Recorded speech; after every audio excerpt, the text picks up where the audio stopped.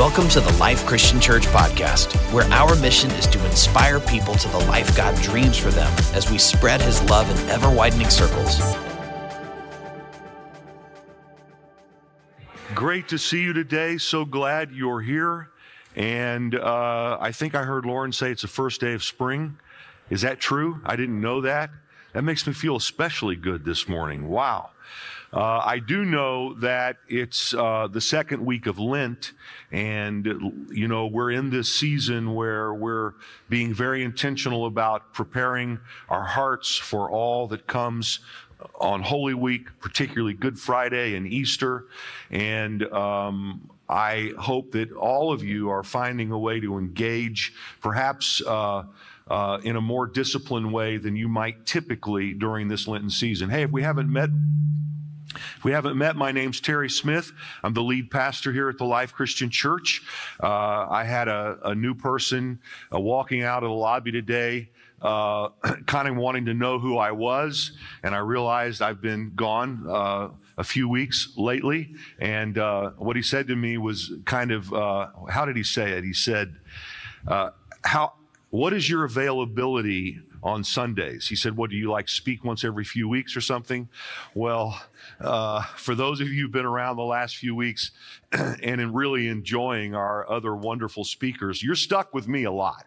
So just know that probably 40 weeks a year, I'm the bald-headed guy you're going to see up here teaching. I really appreciate the great job that Christian and Ryan have done over the past couple of weeks as we're teaching our way through Hebrews, and we'll continue to do that through the month of April. So let me jump in today.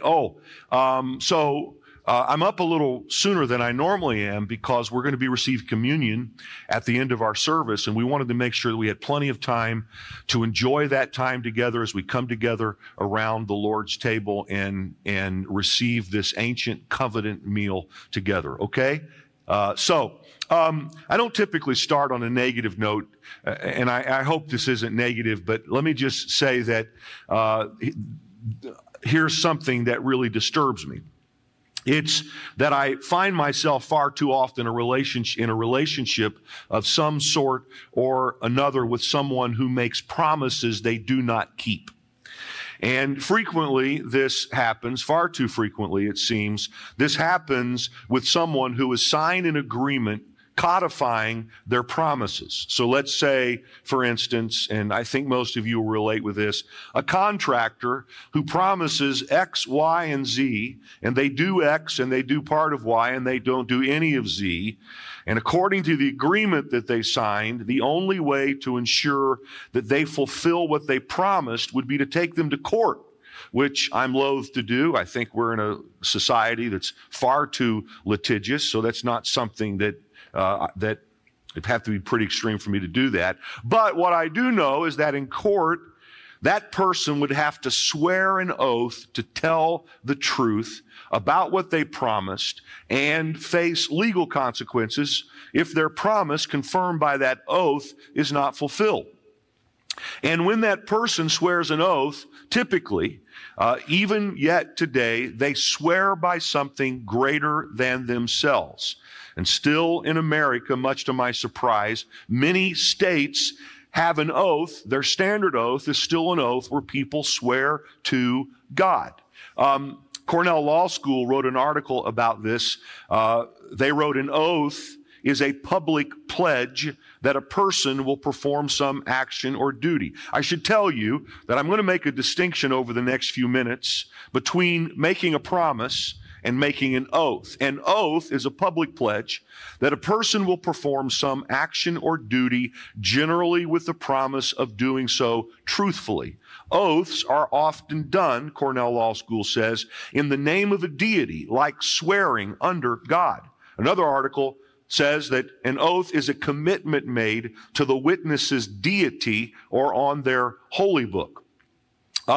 Though most states will make a provision for someone who perhaps doesn't believe in God to make an oath in another way. This, for instance, is the standard oath in the state of California still today. You do solemnly state that the testimony you may give in the case now pending before this court shall be the truth, the whole truth, and nothing but the truth, so help you God. This, swearing an oath, and swearing to something or someone greater than oneself has been going on for centuries, probably millennia, and goes on all over the world still today. To swear to God has always been considered the highest form of an oath that ends disagreement. I mean, once someone says, I swear to God, God-fearing people say, well, that settles that. If you're going to say it that seriously, that settles that issue. Now, in our world today, someone may swear to something less than God, but greater than themselves. For instance, you can imagine a mob movie where a guy says, I swear on my daughter's life. Saying, in essence, that if I'm not telling the truth and I don't keep this promise, you can take my daughter's life. And the reason that that's a pretty sacred oath is because the presumption is that there's nothing as precious to a parent as their child's life. But for time immemorial, people who believe in God instinctively know, as codified in law, that to swear to God is the most sacred oath. Even more important than my child's life is my relationship to God. It is unthinkable to offend God, to lie in His name, to receive His judgment. This is why when our president is sworn in, he, or someday I'm sure it will be a she, puts his hand on the Bible and swears an oath of office, so help him God. He's swearing an oath to something infinitely greater than himself. I say that because today we're going to talk at some length about how God Himself swore an oath to keep promises He had already made. God Himself swore an oath to keep promises He had already made. Now, some of your minds may be going to the teaching of Jesus in the Sermon on the Mount, where Jesus said that we should have such integrity that we shouldn't need to swear in this way. However, God, in His desire to relate to fallible human beings, swore an oath to keep His promises, and we're told in Scripture that finding no one greater than Himself to swear by, He swore by Himself. In other words, God said, I swear to God that I will keep these promises that I've made to you. This is an amazing truth that is meant to give us confidence and to anchor our souls. So as we teach our way through Hebrews, here's today's text. Hebrews chapter 6, verses 13 through 20. When God made His promise to Abraham, since there was no one greater for him to swear by, He swore by Himself, saying, I will surely bless you and give you many descendants. And so, after waiting patiently, Abraham received what was promised. People swear by someone greater than themselves, and the oath confirms what is said and puts an end to all argument. Because God wanted to make the unchanging nature of His purpose very clear to the heirs of what was promised, He confirmed it with an oath. God did this so that by two unchangeable things, notice the distinction, His promise and His oath.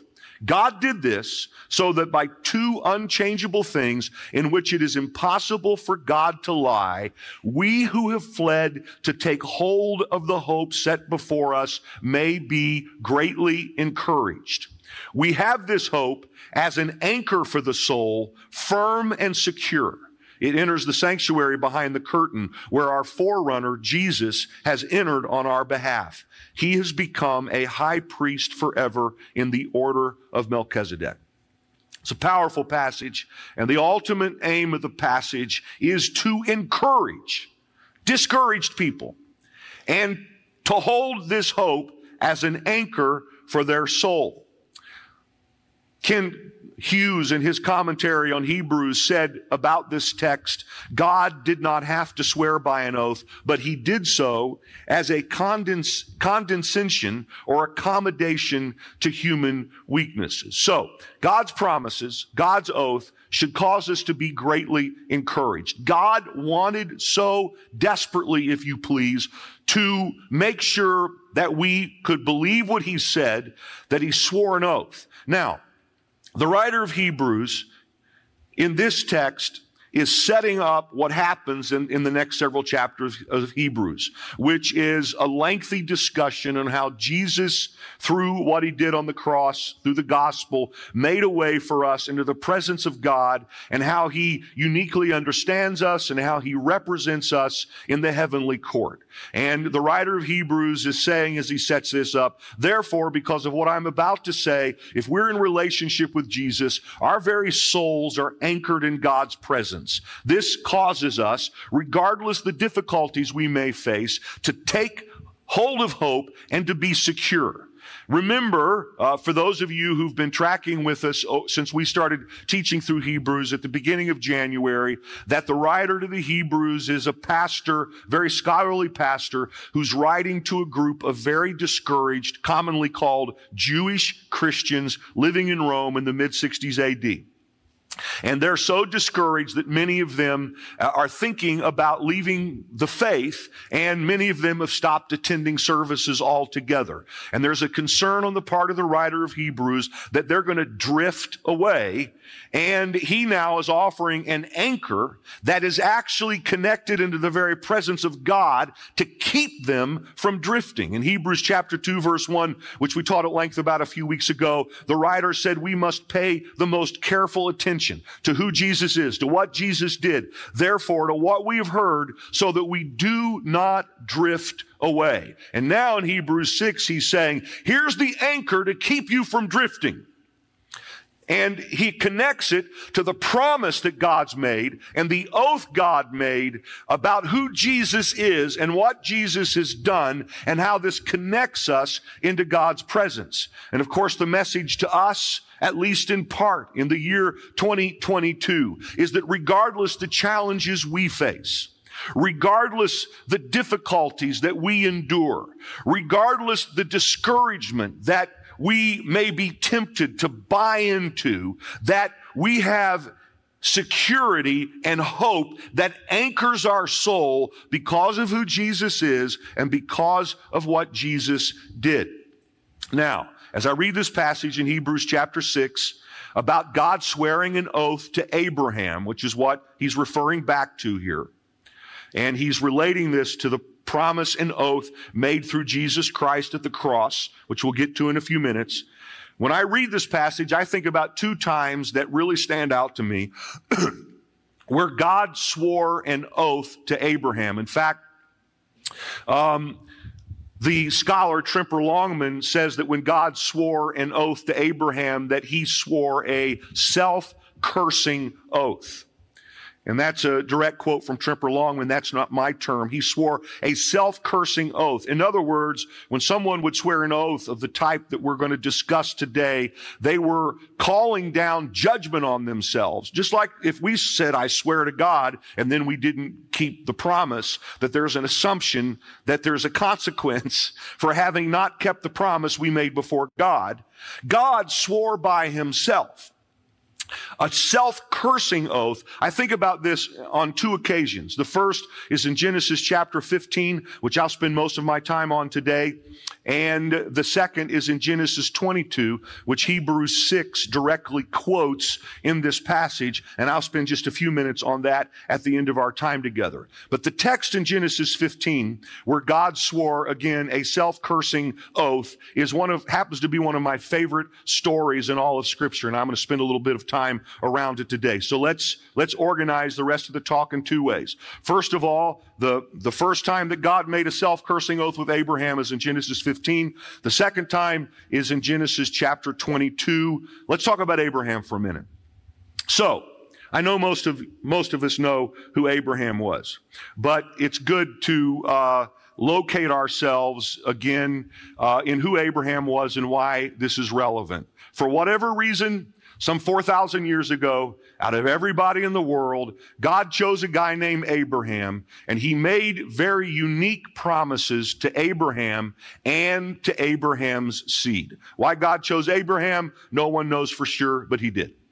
And when he chose Abraham, he made promises, and ultimately, as we'll discuss, a covenant with Abraham, where God said, here are the things I'm going to do for you. These are encapsulated in what's commonly called the Abrahamic blessing that's found in Genesis chapter 12, verses 1 through 5, which is where we see the beginning of God's relationship with Abraham. The Lord had said to Abram, Abram is Abraham's pre-covenant name. So I'll switch back and forth as Scripture does from Abram to Abraham. The Lord had said to Abram, go from your country, your people, and your father's household to the land I will show you. I will make you into a great nation, and I will bless you. I will make your name great, and you will be a blessing. I will bless those who bless you, and whoever curses you, I will curse, and all peoples on earth will be blessed through you. So, this was the promise God made to Abraham, and from Abraham then ultimately came the Jewish people, which are called in Scripture the seed of Abraham, and from the Jewish people came Jesus Christ, who was the ultimate fulfillment of these promises who were made to Abraham. He is the one through whom the whole world is blessed. Okay? So now, fast forward from Genesis chapter 12 to Hebrews chapter 6. You fast forward about 2,000 years to these Jewish Christians who were the physical seed of Abraham and the spiritual seed of Abraham, reading the words of this letter. And the writer of Hebrews is going to talk to them about something with which they are very familiar. He's going to talk to them about Abraham, and he's going to talk to them about the promise God made to Abraham, which is Genesis 12, and then he's going to talk to them about the oath God made to Abraham, and the purpose for all of that isn't so he can give them a history lesson, that which this might feel like a little bit today, but that wasn't the purpose. The purpose of the history lesson was to locate them in why they should not be discouraged, but rather be encouraged, and why their soul is anchored in the security of who God is and our relationship with God, their relationship with God, our relationship with God through Jesus Christ. So, we have to spend a little bit more time talking about who Abraham was and about the promise and about the oath, because most of us are unfamiliar with the details of all of that. And so, here's the first time then that God makes an oath, a so-called self-cursing oath to Abraham. Genesis 12, he makes the promise, but here's Genesis 15. The word of the Lord came to Abram in a vision. Do not be afraid, Abram, God says, I am your shield and your very great reward. But Abram said, Sovereign Lord, what can you give me since I remain childless? Now, I love this. This is phenomenal. God, you have to almost say it like this, God says to this guy, Abram, essentially, Abram, I love you. I'm in this with you. I'm going to be your very great reward. To which Abram doesn't say, whoa, that's great, God. Abram says, but God, you told me, now some 20 or 25 years have passed since Genesis 12. You told me 25 years ago that the whole world was going to be blessed through my progeny, and I haven't even had a child yet, and I'm almost 100 years old, and Sarah, my wife, is getting up in years, and I'm kind of thinking about plan B. I'm going to find a child myself that these blessings can come on. He says, God says, hey, Abraham, I'm with you, and Abraham says, but God. But Abram said, Sovereign Lord, what can you give me since I remain childless? And he complains a little bit. And then the word of the Lord came to him. A son who is your own flesh and blood will be your heir. And then God repeats the promise he made in Genesis 12, some 20, 25 years ago. He took him outside and he said, look up at the sky and count the stars, if indeed you can count them. Then he said to him, so shall your offspring be. Abram believed the Lord and he credited it to him as righteousness. Very important text for all of Scripture, but no time to deal with that today. Essentially, Abram says, okay, I believe your promise. And God says, okay, Abraham, the fact that you believe what I've said, I'm now going to count you to have been made right with me on the basis of your faith. But as wonderful as that is, that's not the end of the story. It goes on then to say, he also said to him, God speaking still, I am the Lord who brought you out of the Ur of the Chaldeans to give you this land to take possession of it. Two very key parts of the promise God made to Abraham. God promised him that all the world would be blessed through his seed, and God promised Abram that he and his seed would occupy the land. The land that the Jews still miraculously occupy 4,000 years later. God promised that to Abram, and that was part of what was happening. But when God speaks to Abram, though Abram now lives in the land, he hasn't secured it. He's not occupied it. Certainly his seed hasn't occupied it because he doesn't have a child yet. Abram's a nomad moving around through the land. He is a very rich nomad, but he's a nomad nonetheless. The point is to say that God has made promises to Abram, which at this moment, 25 years later, have not been fulfilled yet. And Abram's a human being saying, God, you said, but I don't see it yet.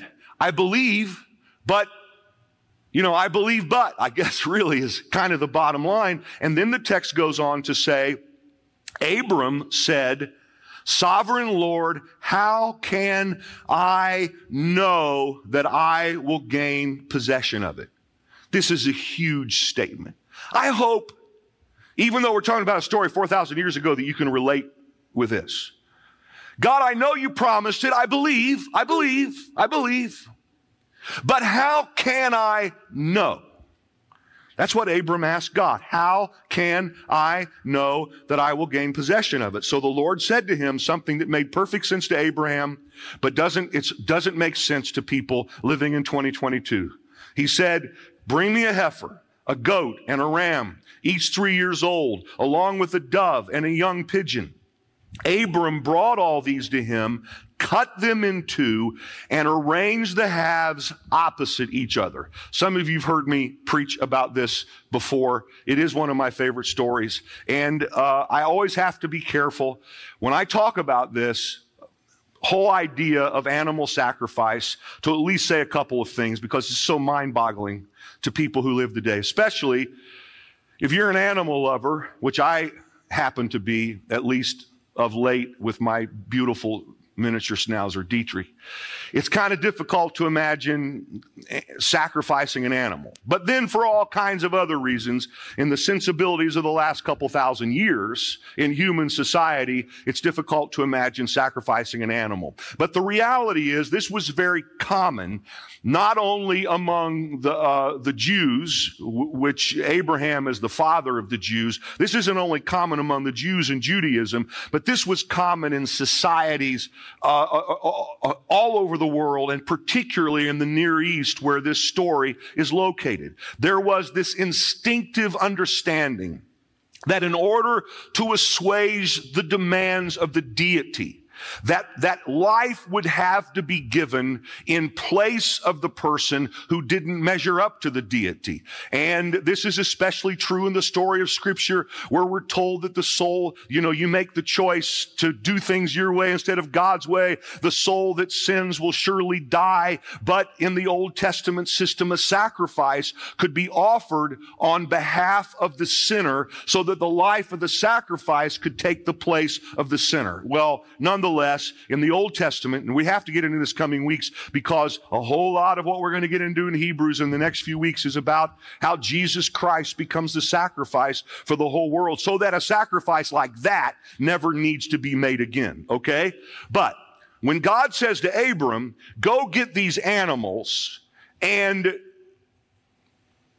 sacrifice them, This made perfect sense to Abram, and even more than that, if we can move past the kind of oddity in today's world about the whole sacrifice thing.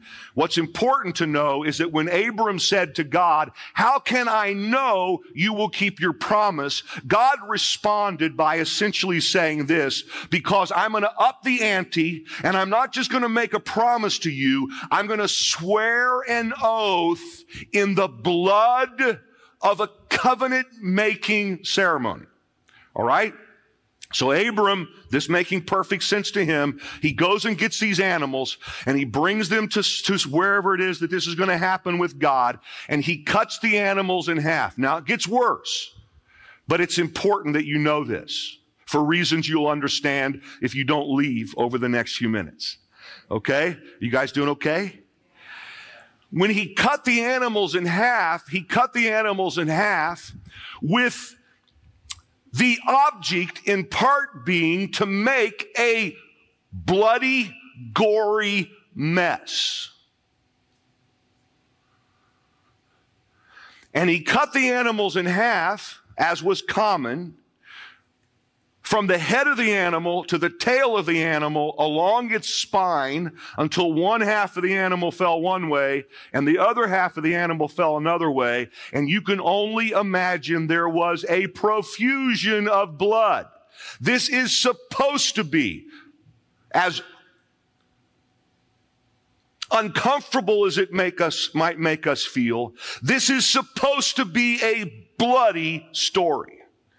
And he has 3 animals. He doesn't cut the birds for whatever reason. I don't remember why. But he cuts these 3 animals, the heifer, the ram, the goat, in half along the spine. One half falls this way, another half that way. One half this way, another half this way. One half this way, another half this way. And in between the halves became what's called the alleyway of blood.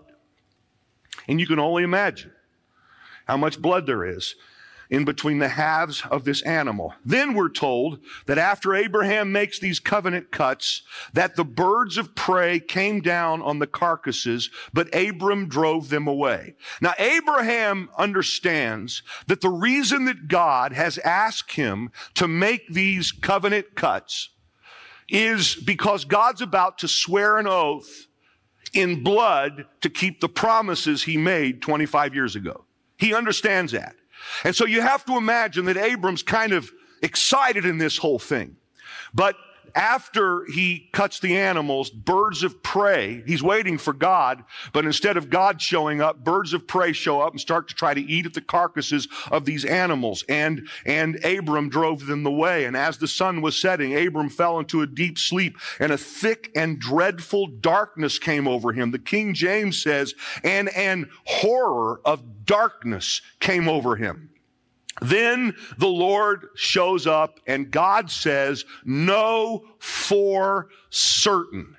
And he begins to detail to him how these promises that he'd made a long time ago, and it just repeated, were actually going to come to pass. And the story closes like this: when the sun had set and the darkness had fallen, a smoking fire pot with a blazing torch appeared and passed between the pieces. The pieces of what? The pieces of this sacrifice. The blazing, don't worry too much about trying to understand a smoking fire pot and a blazing torch. For one reason, nobody understands it. It's just how God, who is unseen, manifests himself in that situation. The bottom line is God shows up and he walks in between the pieces of this sacrifice. And on that day, the Lord made a covenant with Abraham and said, "To your descendants, I will give this land." And he goes on and he shares detail. So I'll take a breath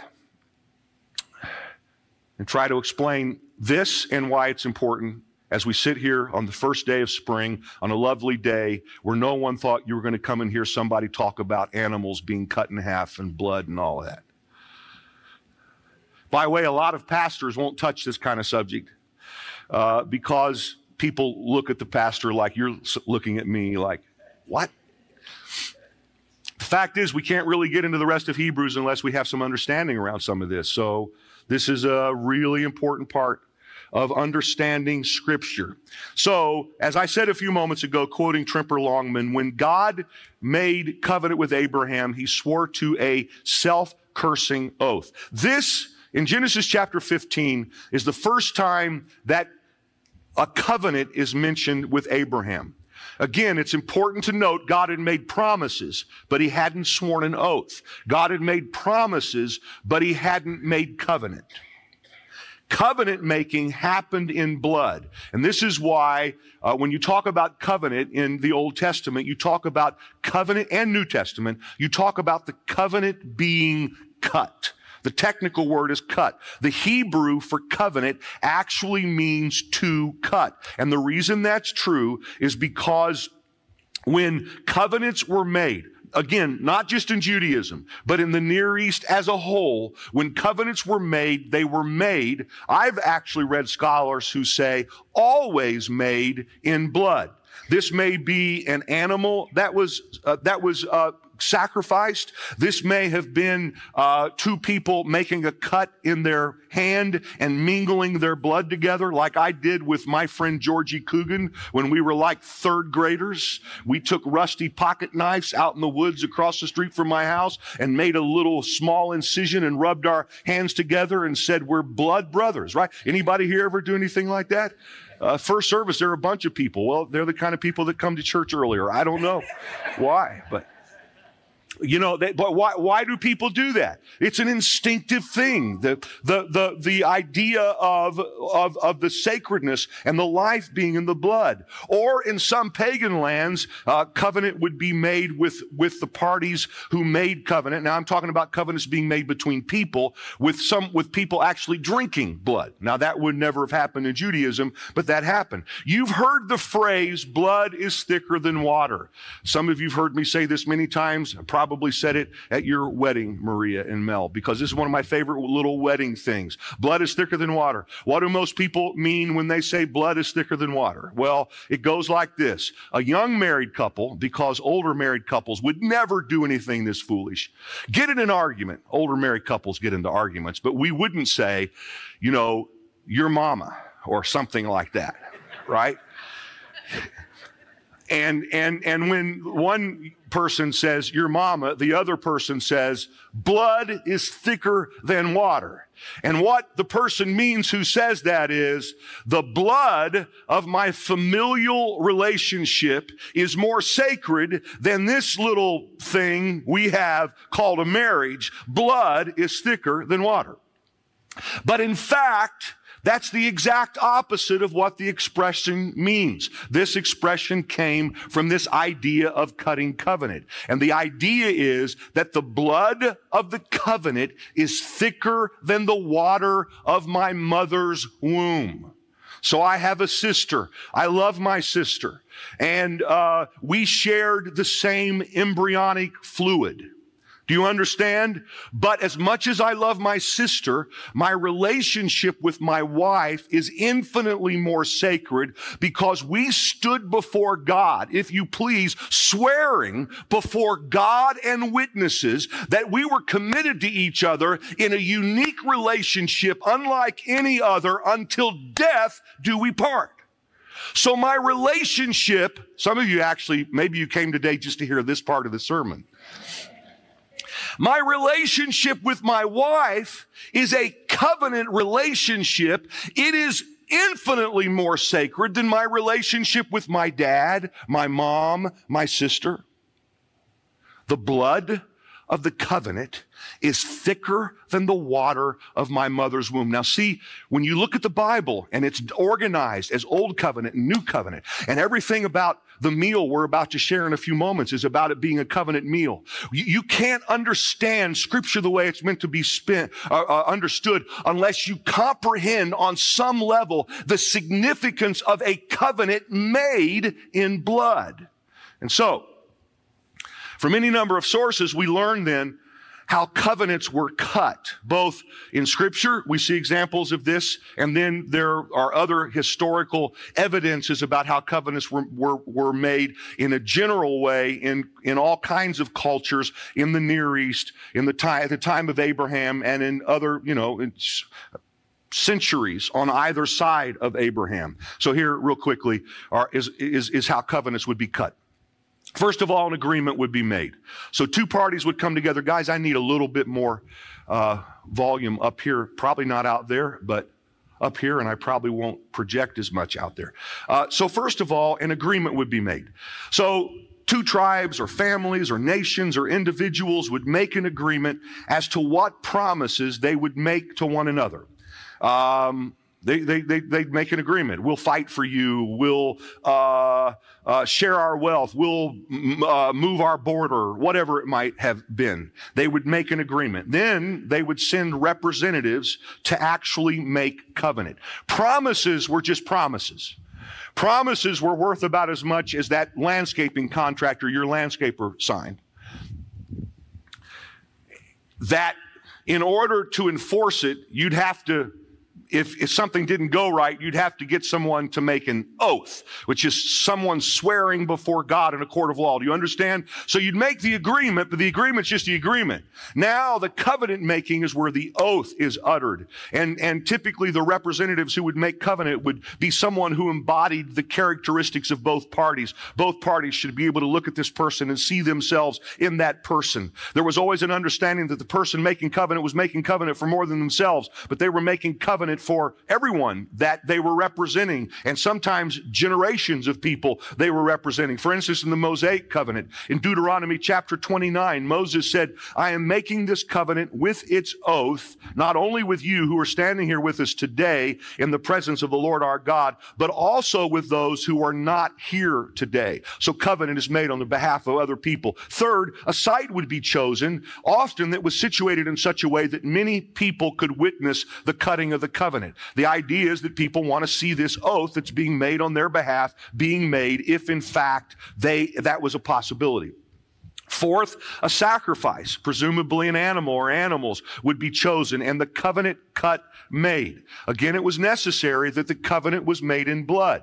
The story with Abraham isn't the only time that we see this in the Old Testament. For instance, in Jeremiah 34 verse 18, those who have violated my covenant, God said, and have not fulfilled the terms of the covenant they made before me, I will treat like the calf they cut in two and then walked between its pieces. By the way, Trimper Longman, the scholar, says something interesting about that, referring to the covenant that God makes with Abraham in Genesis 15. He says, God, where these animals are cut in half, he said, God immediately assures Abraham that he will still have a son. What follows is a strange event that is explained by appeal to ancient Near Eastern custom. When an agreement was reached between two parties, it was occasionally sealed by a self-cursing oath. Through such an oath, the partners would call down a curse, even death on themselves, should they break the agreement. God, in the story with Abraham, goes through the parts of these animals, calling the self-curse on his own head, so to speak. In effect, God is saying that if he breaks this promise, he may be killed like these animals. Of course, it's absurd to say that God could die, but it is equally absurd to say God could break his promise. So you cut the animals in half. For one thing, you're creating the blood, which is necessary for a covenant to be made in. And in another way, you're making a statement. If I don't keep the oath I'm making, may I be like these animals whose parts we're walking through. Fifth, the provisions of the covenant would be sworn to. So now you have to imagine these two parties standing in between the two halves in the alleyway of blood. And now they're walking back and forth in the alleyway of blood. And they are probably saying with a voice loud enough for those witnessing to hear, I swear to you that I will. And they would enumerate the promises they were making, which now makes the promise an oath. And then the two representatives would confirm the agreement they had made in several ways. A beautiful place you see this is in 2 Samuel chapter 18, where David and Jonathan make a covenant with one another. And when they finished making a covenant with one another, Jonathan, the son of King Saul, the first king of Israel, David, of course, the second king of Israel, when they made a covenant, they exchanged three things. They exchanged outer garments, which represented who they essentially were. They exchanged weapons, which represented their strength. They exchanged girdles. I know that seems like a strange thing to say today, but the girdles were belts that they would use to tie around their robe to keep the robe from getting in their way. And because of the proximity of the belt to their reproductive organs, it was a symbol of life. They would say, I actually give you my life, and the other person would give them their life as well. And then covenants would often, almost always, be sealed by blood, mingling the blood, in some cultures, like I said earlier, drinking the blood. But the idea is that there would be a seal of the covenant made in blood. Frequently then, names would be changed. You see this happen in Scripture frequently. When God would make covenant with someone, he would change their name. He would give them a covenant name, which, just in case I forget to say this later, this is part of what the covenant making that happens in baptism. When we take on ourselves the name of Jesus Christ, that's a way that we're entering covenant, and that we're taking on ourselves that covenant name. And then finally, a covenant meal would be shared. The parties would mingle, eat, fellowship, and they would always eat or drink two things. And those two things were, they would eat bread and they would drink wine, or something that represented blood. I know that there are probably a lot of folks who don't understand a lot about Scripture may think this whole idea of communion or the covenant meal started with Jesus before he went to the cross. But Jesus was doing something that had been done before him for at least 2,000 years. The first covenant meal we see is a covenant meal between Abraham and this guy named Melchizedek, who gets a lot of play in Hebrew, who represented God. Abraham, they had a covenant meal together, which is bread and wine. You read about it in Genesis 14 if you want to. And then Abraham tithed. It's the first tithe that's ever given in Scripture. Abraham's response to the covenant that was made between him and God was to tithe. It was an instinctive thing that happened. And so when Jesus sat at the Last Supper and had this meal of bread and wine, it was in a 2,000-year tradition of what a covenant meal looked like. They ate bread at the end of making covenant, which was to say, we are flesh of flesh, and they drank wine at the end of making covenant, which is to say, we are now blood of blood. Okay. Genesis 15. God says, I'm going to repeat myself a little bit and start to wrap this up. God says, Abram, I'm your reward. And Abram says, 25 years ago, you told me I was going to have a son, and I haven't had a son. And God says, Abram, I'm telling you, you're going to have a son.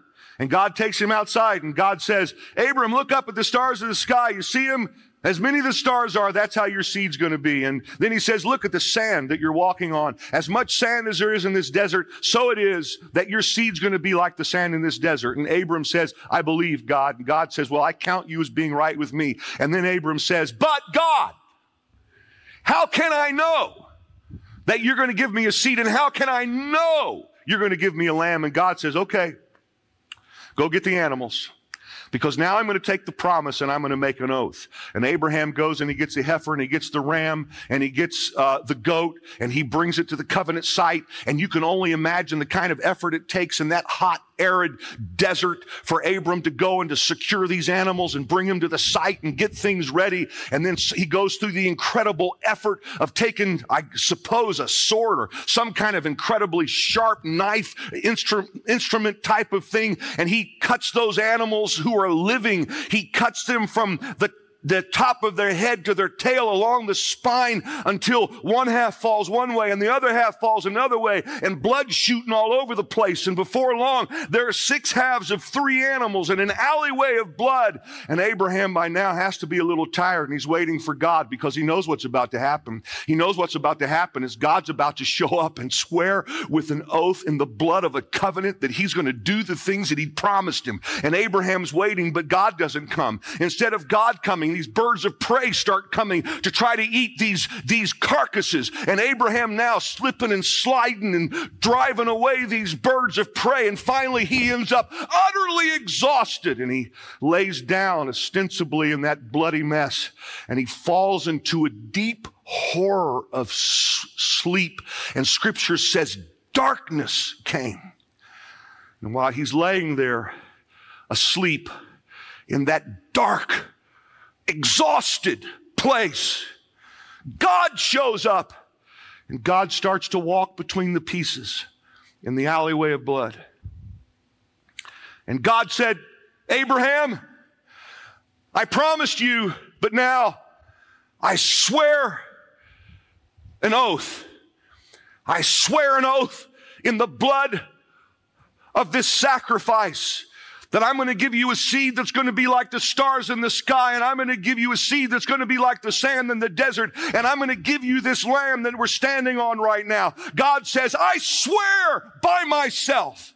Abraham, I looked for someone else greater than me to swear by, but being able to find no one greater than me to swear by, I swear by myself. Abraham, if I could die, I'm telling you that I would be like the pieces of this sacrifice. If I don't keep my promise to you, Abraham, I can't die, but neither can I break my word. I swear with an oath, I'll keep these promises to you.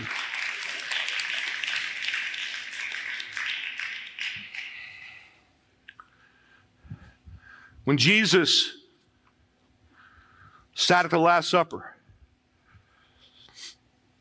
Mark tells us that he took the cup, and when he had given thanks, he gave it to them, and they all drank from it. And then Jesus said, this is my blood of the covenant, which is poured out for many. You can say, this is the blood of the covenant, that when I die on the cross, it's going to kind of be a pretty type of thing, and I'm going to bleed maybe a little bit, but avert your eyes, and people are going to make pretty statues and hang them around their neck, and it's going to be not that bad, guys. No, Jesus is sitting there letting it be known that he is about to become the sacrifice in which God is going to make an oath to keep the promises that he had made to humanity since the beginning of time. And Jesus sits there and says at that covenant meal, guys, my body is about to be torn into. Blood is going to be poured out. It's going to be a horrible thing. But I'm going to make covenant with you. And when Jesus Christ hung on the cross, he became, if you please, the heifer, the ram, the goat. Do you understand? He became the sacrifice. His body was not just kind of in some agony, but it's as if Hebrews uses terminology like it was ripped in two. And Jesus struggles and he fights for life. And then finally, utterly exhausted, able to breathe no more, he says, it is finished. And he falls into a deep horror of sleep, and darkness covers the whole world. But then God, if you please, shows up in that alleyway of blood, and God says, I swear with an oath in the blood of this sacrifice that everything I have ever promised humanity, I now can tell you, I swear, my promises are going to come true. When the writer of Hebrews says to those discouraged Christians in the first century, guys, I know you're having a tough time. I know you're thinking about giving up.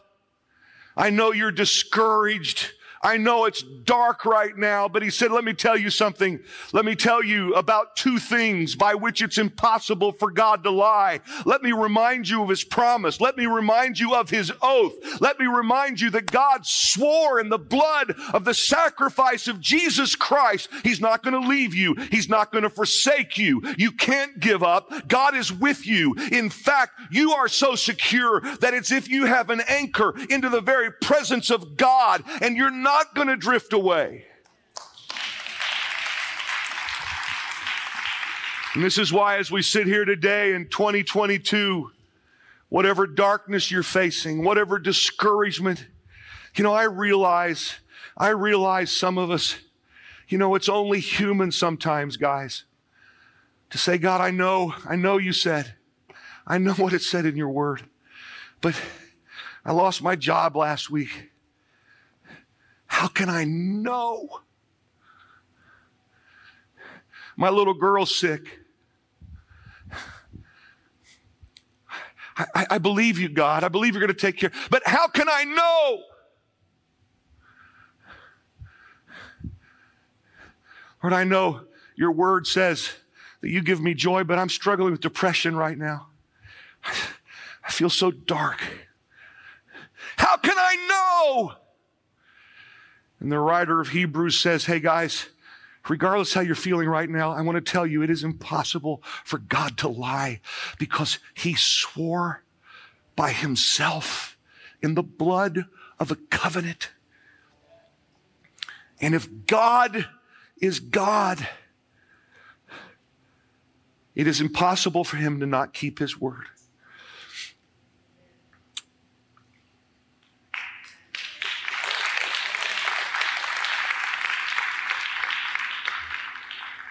The second time God offers a self-cursing oath, which I've run out of time. But I've said what I really feel like I need to say. So I just say this to you for those of you following along verse by verse. Is in Genesis chapter 22, which is what's directly quoted in the Hebrews 6 passage, which is today's text. It's where God then says to Abraham, hey, Abraham, I want to know that you're willing to keep your part of this covenant. And I need to know that you're willing to offer the promise I've now given you and Isaac back to me. It's a difficult story to explain, difficult story to understand, except to say that Abraham is willing, knowing that even if his son dies, God would raise him from the dead, Hebrews 11 tells us. And after Abram showed his willingness, the scripture uses the term obedience. Then God comes along and says, Abraham, I swear with an oath. Again, I swear with an oath that I'm going to keep this promise to you. All of this, the promise, the oath, the purpose of all of this is to anchor our souls. I want so desperately this week for you to know that God's promises in your life are going to come to pass. And here over the next few moments as we come around the Lord's table and we eat this ancient covenant meal together, I want you to think about anything it is that God's promised in your life, anything it is that you're believing for, and I want you to hear God's voice speaking to you that he swears by himself that anything he's truly promised is going to come true in your life. Would you please stand with me?